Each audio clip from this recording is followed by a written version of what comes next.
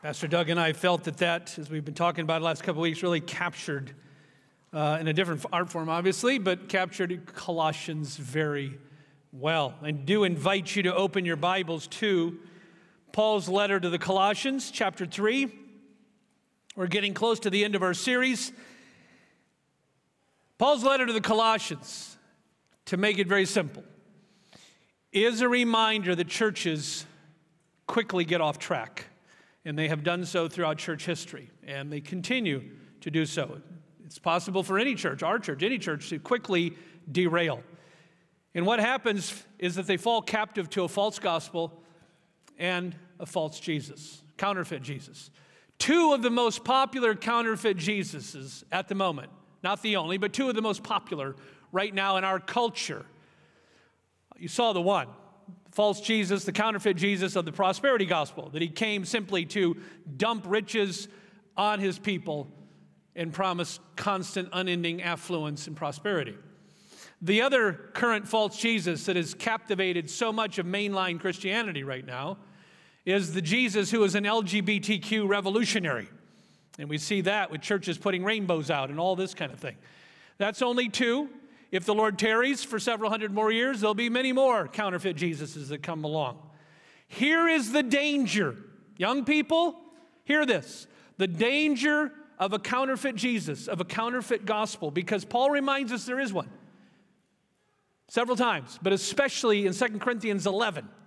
He says, be careful, there is another Jesus, another spirit, and another gospel, meaning there are counterfeits out there. Here's the great danger of a counterfeit Jesus.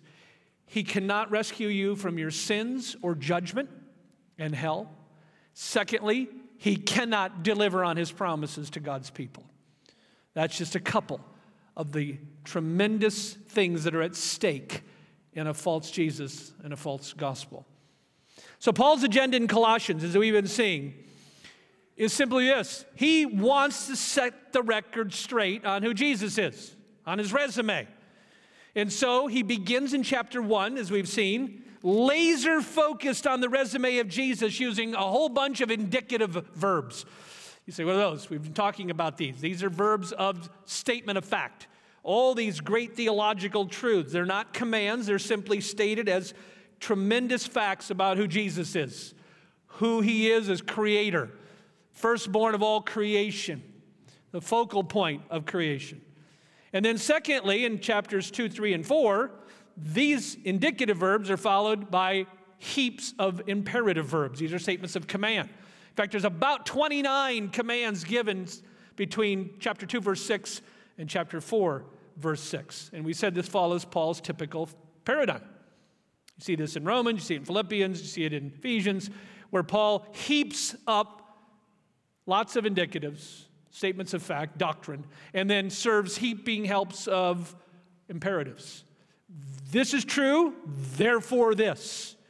And his point in all of this is this: genuine saving faith. Not just anybody who says they're a Christian, but I'm talking about someone who's truly converted and born again.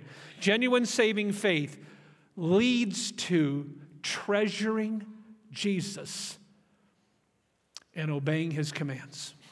Not perfectly, but there is a growing trajectory of righteousness and holiness in the lives of those who are truly born again. This weekend we come to Colossians 3. Paul is continuing with imperatives, and here he comes to a section where he's talking about human relationships. And he's going to talk about two specific areas. These are extremely practical for all of us here. Whatever our status, whatever our marital status, whatever our age, whatever our gender, this is highly applicable for the people of God. Paul's going to talk about relationships in our home and relationships to those in authority. So first of all, relationships in the home, starting in verse 18. He will talk about God's will for wives, God's will for husbands, God's will for children, and God's will for fathers. And so we're going to take them right in that order, beginning with verse 18, God's will for wives. However, let me put a bookmark there for just a moment.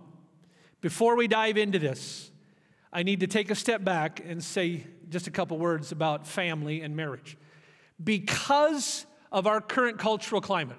And when I say that, I mean the velocity, the speed of the current moral revolution to completely overturn and redefine all traditional concepts of marriage and the family. It becomes almost, unfortunately, critical that pastors and leaders regularly have to restate and redefine, not redefine, but clarify what marriage is and what it's not.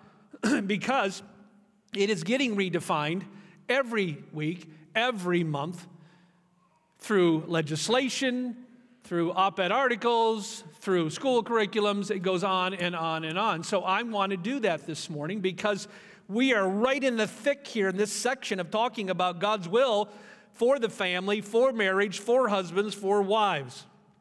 And so I'm going to take a step back and go back to Genesis for a moment and just remind us, I don't know where you're at spiritually, and you may not like everything I'm going to say. My goal is not to tickle my ears or your ears with what we like, but what does Scripture say? To say it kindly, to say it gently, but to say it clearly.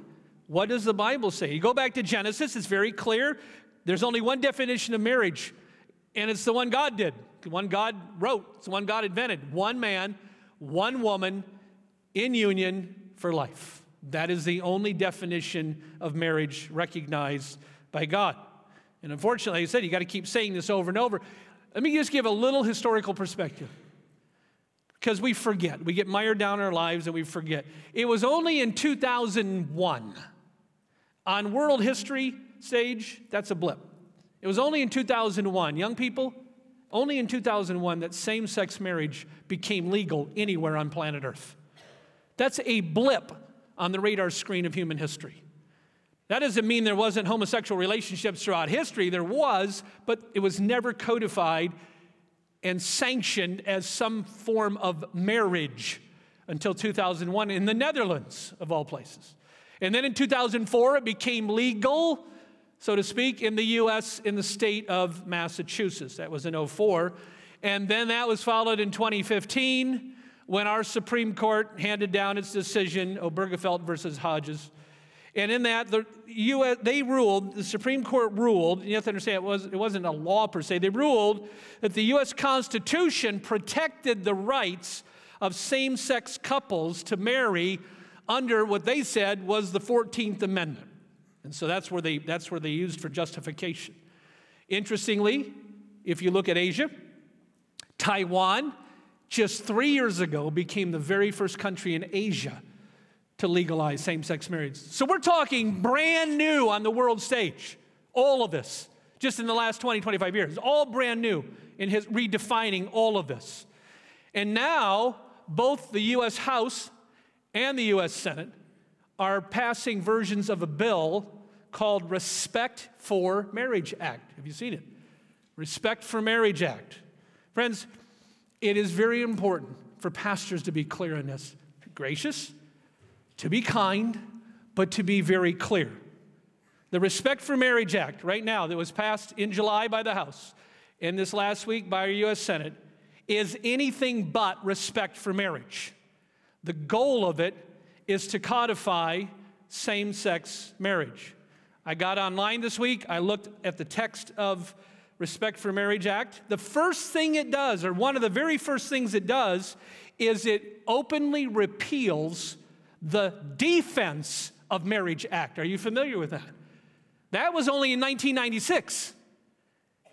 Only in 1996, and it was passed overwhelmingly. You can go online and look, by the U.S. Congress. 1996, DOMA, as it was called, Defense of Marriage Act, under President Clinton, it banned the federal U.S. government from recognizing same-sex marriage by limiting, this is language, the definition of marriage to the union of a man and a woman. And it said the federal government cannot recognize a same-sex marriage. Even if it was performed legally in some state, the federal government cannot recognize it. That was the Defense of Marriage Act, passed overwhelmingly by Congress only in 1996. The new Respect for Marriage Act that's on the table at the moment, waiting to be signed, requires the federal government to recognize the validity of same-sex marriage as long as the marriage is valid in the state it was performed in. And so what am I saying? In less than 30 years, our Congress has absolutely done a 180 at a speed that is unprecedented in Western culture. And so I say gently, I say kindly and respectfully, but I say it clearly, shame on our U.S. Congress for what they are doing in redefining marriage. Because all they're going to do is damage our culture and invite the judgment of God. We need to be a loving church. We need to be a kind church, but we also need to be a people that tell the truth. And we have to be clear about what marriage is. That brings us then to Paul talking here. And he's very clear about the role of husbands and wives. And I'll just say, I don't know of any marriages that are healthy that don't follow this blueprint, quite honestly. So what is it? Well, first of all, Paul tells us God's will for wives, and it is this. It's in verse 18. Wives, submit to your husbands, as is fitting to the Lord. The other letter we're going to dip into, and I would encourage you to keep either a bookmarker there or your finger there, is we're going to go back and forth to Ephesians chapter 5 and chapter 6 for a few minutes, because Paul wrote both letters under the inspiration of the Holy Spirit, and they serve in tandem. So go back for a moment to Ephesians 5, 22, chapter 5, verse 22 through 24. Wives, Paul writes in verse 22, Ephesians 5, submit to your own husbands as to the Lord. For the husband is the head of the wife.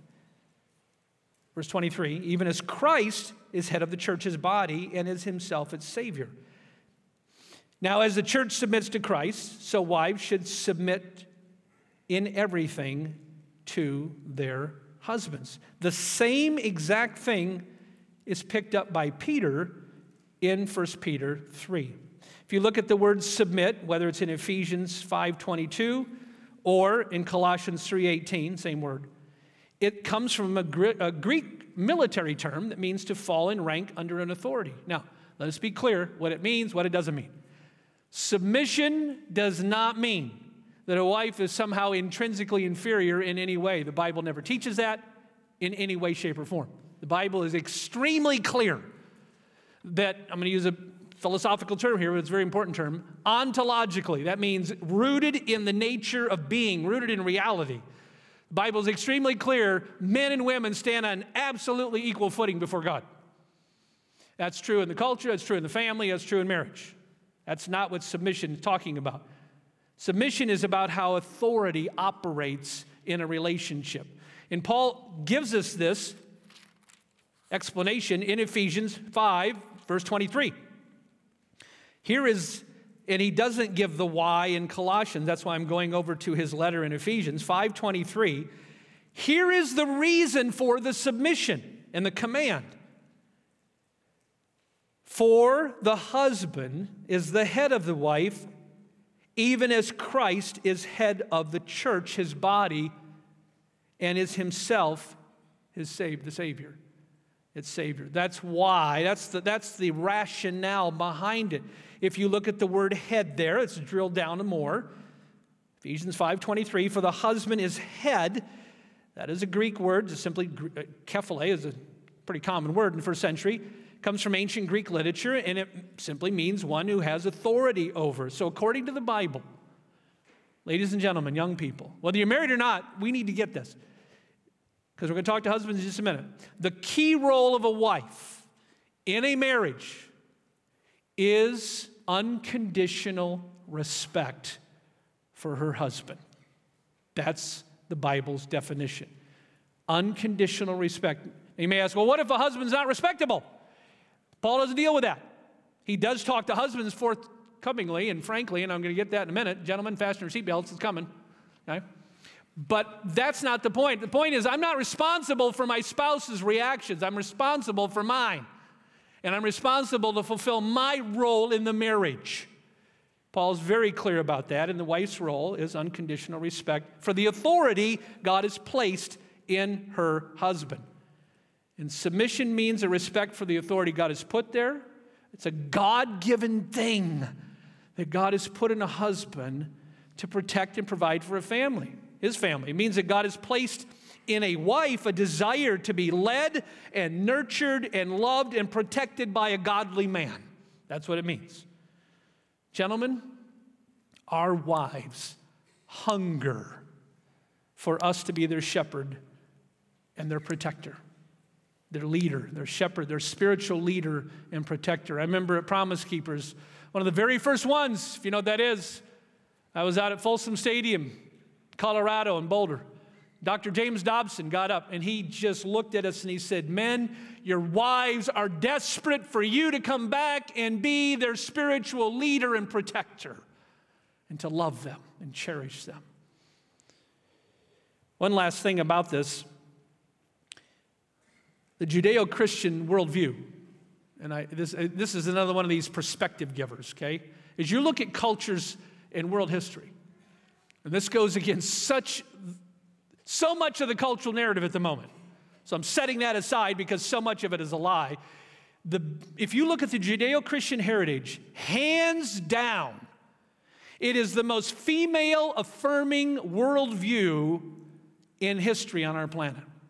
And Rodney Stark, one of my favorite writers, sociologists at Baylor University, points this out in a number of his books. He says, when you survey cultures and survey world history, you will find no culture, no world religion that esteems women like Christianity. And he says it goes back to Jesus, because Jesus treated women better than any other religious leader. And it goes back to him. And I mean, it all goes back to him. Jesus elevated women, you see this in the Bible, to a status unheard of in Western culture.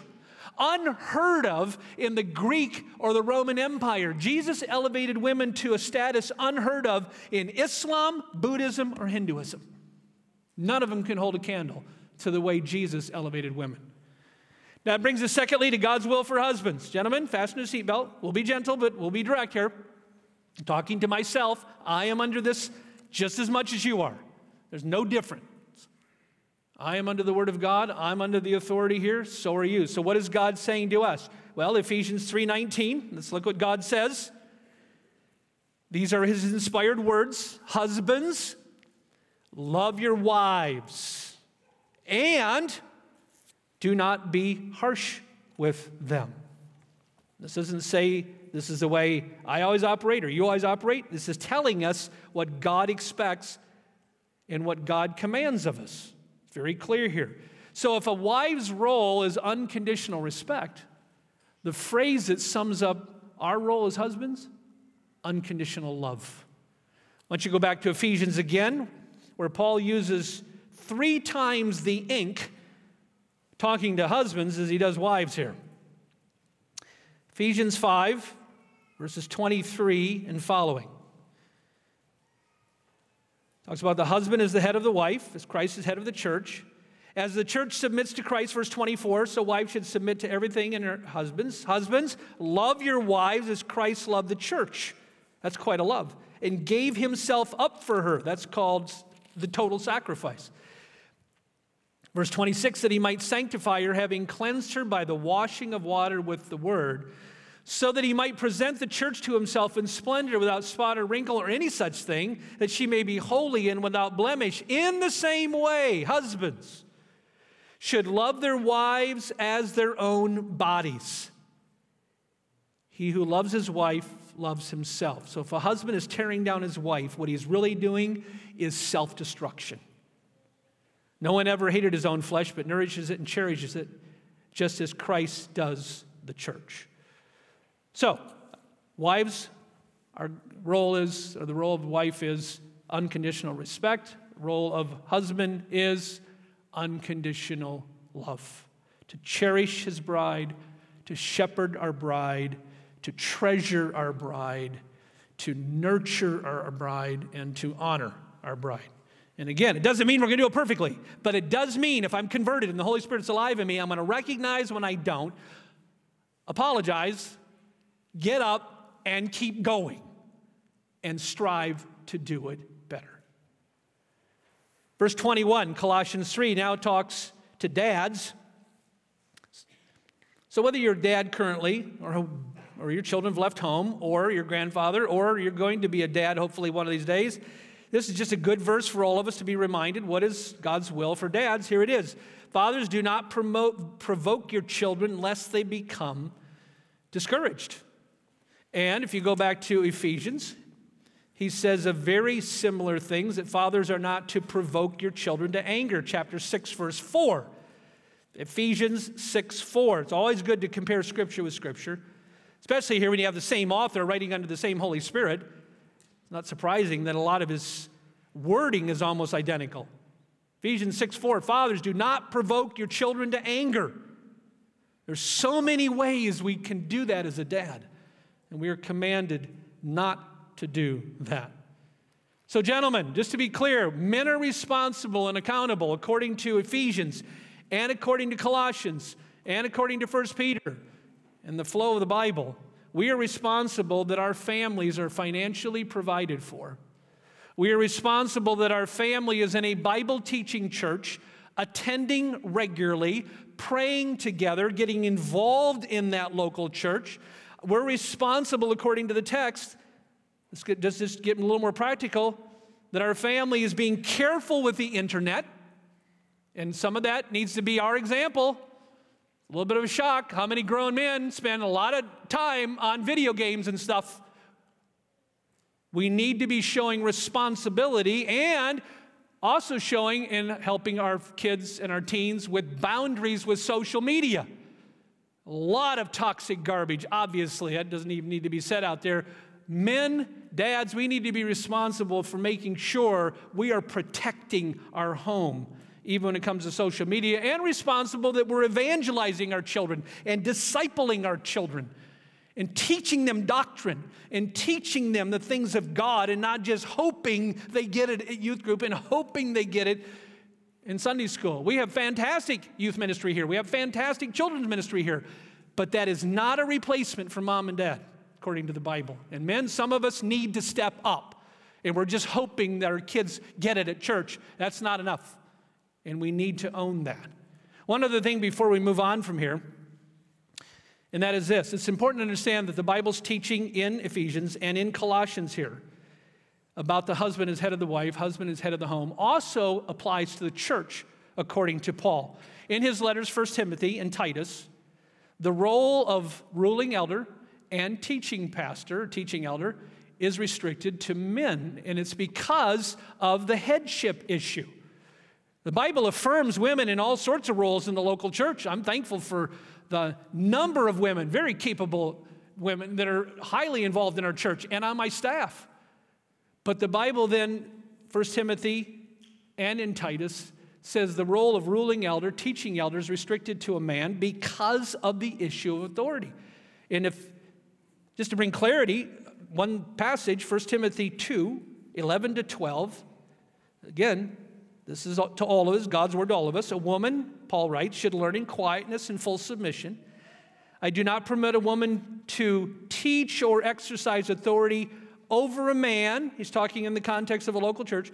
For Adam was formed first, then Eve.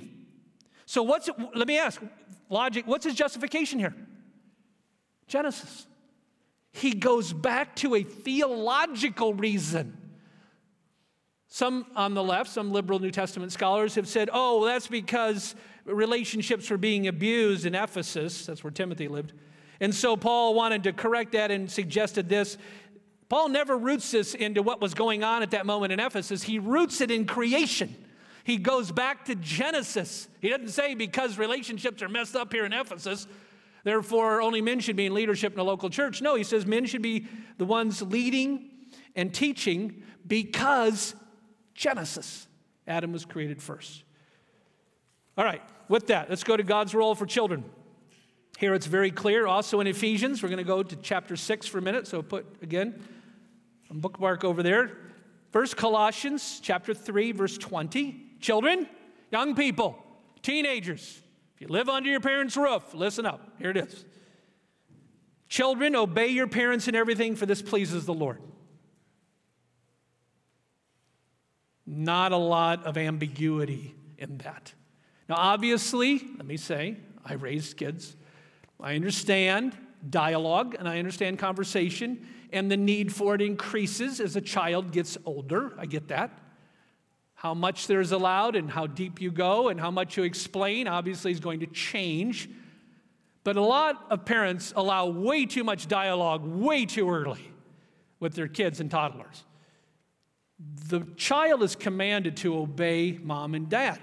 If you go back to Ephesians chapter 6, it's interesting. Again, it's tied back into an earlier text. Here it is, the Ten Commandments. By the way, we're going to start a series on the Ten Commandments in January. Take one Sunday for every commandment. Children, Ephesians 6:1, obey your parents in the Lord, for this is right. Honor your father and mother. This is the first commandment with a promise. Well, what's the promise? That it may go well with you and you may live long in the land. So young people, kids, if your parents allow dialogue, depending on your age and all that, the point is this: when the dust is settled and mom and dad have made a decision, your responsibility is to obey, and the New Testament adds, do it with respect.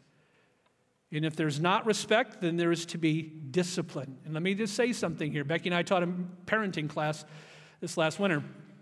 And I'll say again what we emphasize there. One of the biggest dividing factors with young couples is not being on the same page when it comes to discipline. It is imperative, friends. Couples, it's imperative. Mom and dad are on the same page when it comes to discipline. Otherwise, you're going to undermine each other and you're going to undermine God, because there's going to be a discordant message given. One of my favorite classics, Dare to Discipline by James Dobson, written years ago, been updated multiple times, but it still stands as a classic when it comes. If you're raising children and you have not bought this and dipped into it or read it as a couple, I would highly encourage that. James Dobson, Dare to Discipline. Here is a salient paragraph. Children thrive best in an atmosphere of genuine love, undergirded by reasonable, consistent discipline. In a day of, now remember, he's writing this in the early 70s, in a day of widespread drug use, sexual immorality, vandalism, and violence. Sounds like today's headlines. We must not depend on the hope to fashion the critical attitudes we value in our children alone, hope alone, or just hope by itself. This unstructured approach, and then he says, which was tried in the 60s and 70s, and the outcome has been discouraging. Permissiveness has not only been a failure, it has been a disaster. Close quote. And there's been so much written on that. Lastly, and secondly today, relationships now outside the home. Paul's going to step outside the context of the home and talk about relationships to those in authority outside the home. And this is now in verses 22 down through chapter 4, verse 1.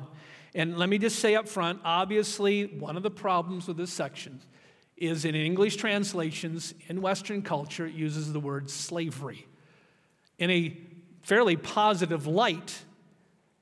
And that is culturally, that is a hang-up for a lot of, rightly so, because our concept of slavery is not just America. It was also in the UK, and I'll say in Brazil, which imported just about as many slaves. That is a clouding factor when it comes to this text. And granted, that's a fair clouding factor. However, let me just say this. Slavery in Britain and America and Brazil often had very little in common with chattel slavery, as we know. There are overlaps. There are cruel masters. There's cruel employers. It's all that. Okay. But there are some differences. Let me just announce a couple in case you're not familiar. Slaves in the Roman Empire often had the same exact social status as their owners or their masters. In fact, it was often said if you saw two people walking down the street and one of them was a master and one was a slave, you couldn't tell the difference. And if you're wondering, is this really the word slave? It is. It's the Greek word doulos. It is actually the word slave. Slaves could also own property in the Roman Empire, and they could even own their own slaves. Most slaves were set free before they were 30, and surprisingly to many people sold themselves into some kind of indentured servitude or slavery to get their own Roman citizenship eventually. So there are similarities. I'm not trying to gloss over what we did that was extremely shameful as a nation with Britain and Brazil and other countries. But nonetheless, Paul is talking about those in authority. The principle here, he's using this more as an illustration. But he's talking about, that's what you want to get to the principle. What's he getting here? When we're under authority of somebody else outside of the home. That's his point here. And so in our own cultural setting, this could be employer-employee.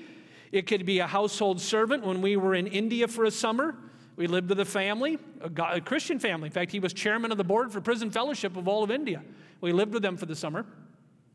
And they had household servants. They were sort of a blend of employee and indentured servant. Apply with something like that. But again, it applies to a wide range of situations, whether it's teachers, supervisors, bosses, elected officials, authority outside the home that I am under. That's what Paul is getting at here. And he says, verses 22 to 25, let's hear what he says. So bondservants, obey, or slaves in everything, those who are your earthly masters. And then he adds this, not by way of eye service, this is in the ESV, meaning when you know they're watching, as people pleasers, but with sincerity of heart, fearing the Lord. Whatever you do, work heartily as for the Lord and not for men, knowing that from the Lord you will receive the inheritance as your reward. You are serving the Lord Christ. So the first group he addresses is those who are under authority. Remember, Paul is writing to many who were in slavery and had non-Christian masters. He's not just writing to people who had nice masters. He's writing to people without any qualification. And he says, verse 22, obey them in everything. Obey them in everything. Not so much because of the person themselves, but they are part of God's authority structure. And to show a lack of respect or to disobey a master or a supervisor or a boss or elected official or a teacher goes contrary to the Word of God, unless we've been told to do something immoral or illegal. That's obviously a caveat that has to be added. Then secondly, he talks to those in authority. So if you have any role in authority in our culture, supervisor, your boss, your elected official, teacher, school administrator, employer, here's our marching orders. Masters, treat your bondservants justly, fairly, knowing you also have a master in heaven. So, to those under authority, make sure you're obeying because God is watching, not just because human beings are watching. Let me give you a really practical example that you will all immediately own because we're all guilty. When you're driving down the interstate, having a great day, and suddenly you notice an unmarked police car, what do? We all do the same exact thing. We immediately slow. You can often tell they're coming because all of a sudden you see taillights going on for no reason up in front of you, right? And so, now, I have many sins. One of them is not generally speeding. In fact, my wife's often telling me, speed up. I drive usually a little slower because everyone then ends up going around me. I don't have to fight for position. But I've noticed even when I'm below the speed limit or at the speed limit, when I instinctively see a police officer, I still hit the brake. It's just that it's in nature, like, uh-oh. We're to be God-honoring and obedient, whether we know somebody's watching or not, whether a boss is watching or not, an employer is watching or not, a teacher's watching or not, a principal's watching or not. We're doing it for the Lord if we know Christ. And that's Paul's point. All right, for our summons this morning, I want to turn it towards married couples on purpose, and I'm going to take our summons from Ephesians chapter 5, verse 33. So here's our summons. Ephesians chapter 5, verse 33. Here we are told point blank that it is God's will that we fulfill our role. That's the best way we can contribute to a godly marriage, godly church, godly culture. Ephesians 5:33. Here's our summons. Let each one of you love his wife as himself, and the wife sees that she respects her husband. Here we're told point blank to fulfill our roles in marriage. If you're bristling at your role, you're not fulfilling it as God says. The only way this works as God intended is both husband and wife, first of all, are genuine born-again Christians. They know Christ. They've surrendered to him. They're cherishing Christ. They treasure him as Lord, and they're obeying his commands. And then they're seeking to fulfill their God-given role. Otherwise, it leads to something Emerson Eggridge says in his book, Love and Respect. It leads to something that's a vicious circle. So he says you have the love and respect principle. Some of you have heard of it. It's a very helpful concept. What is it? It says this, that when a wife feels loved and treasured, she naturally wants to respect her husband. And that when a husband feels honored and respected, he naturally wants to love his wife. The love and respect cycle. He says when that starts going backwards, he calls it the stupid cycle, because what happens is it becomes stupid, it becomes vicious, and it becomes extremely destructive. And when husbands and wives do the opposite, and then it feeds on each other, it becomes toxic. But when a husband and wife step in and fulfill the role that God has given, even if it's completely against the cultural narrative, ladies and gentlemen, young people, understand it creates a healthy marriage. Healthy marriage creates healthy churches, and healthy churches help impact a dark, decaying culture. That is God's promise, and so God has spoken. Father, we thank you for the Apostle Paul and the book of Colossians and how practical it is. We understand some of this is very offensive right now in our cultural narrative, but we also understand that our current cultural narrative is brand new on the world stage, in that we have those in authority, Republican and Democrat, doesn't matter, who are seeking to redefine things they have no business redefining, and in such are in rebellion against what you have said. May we who name Christ be gracious, be loving, but be steadfast and immovable. Help us to preach the gospel well with our lips and to live it well with our lives. In Jesus' name, amen.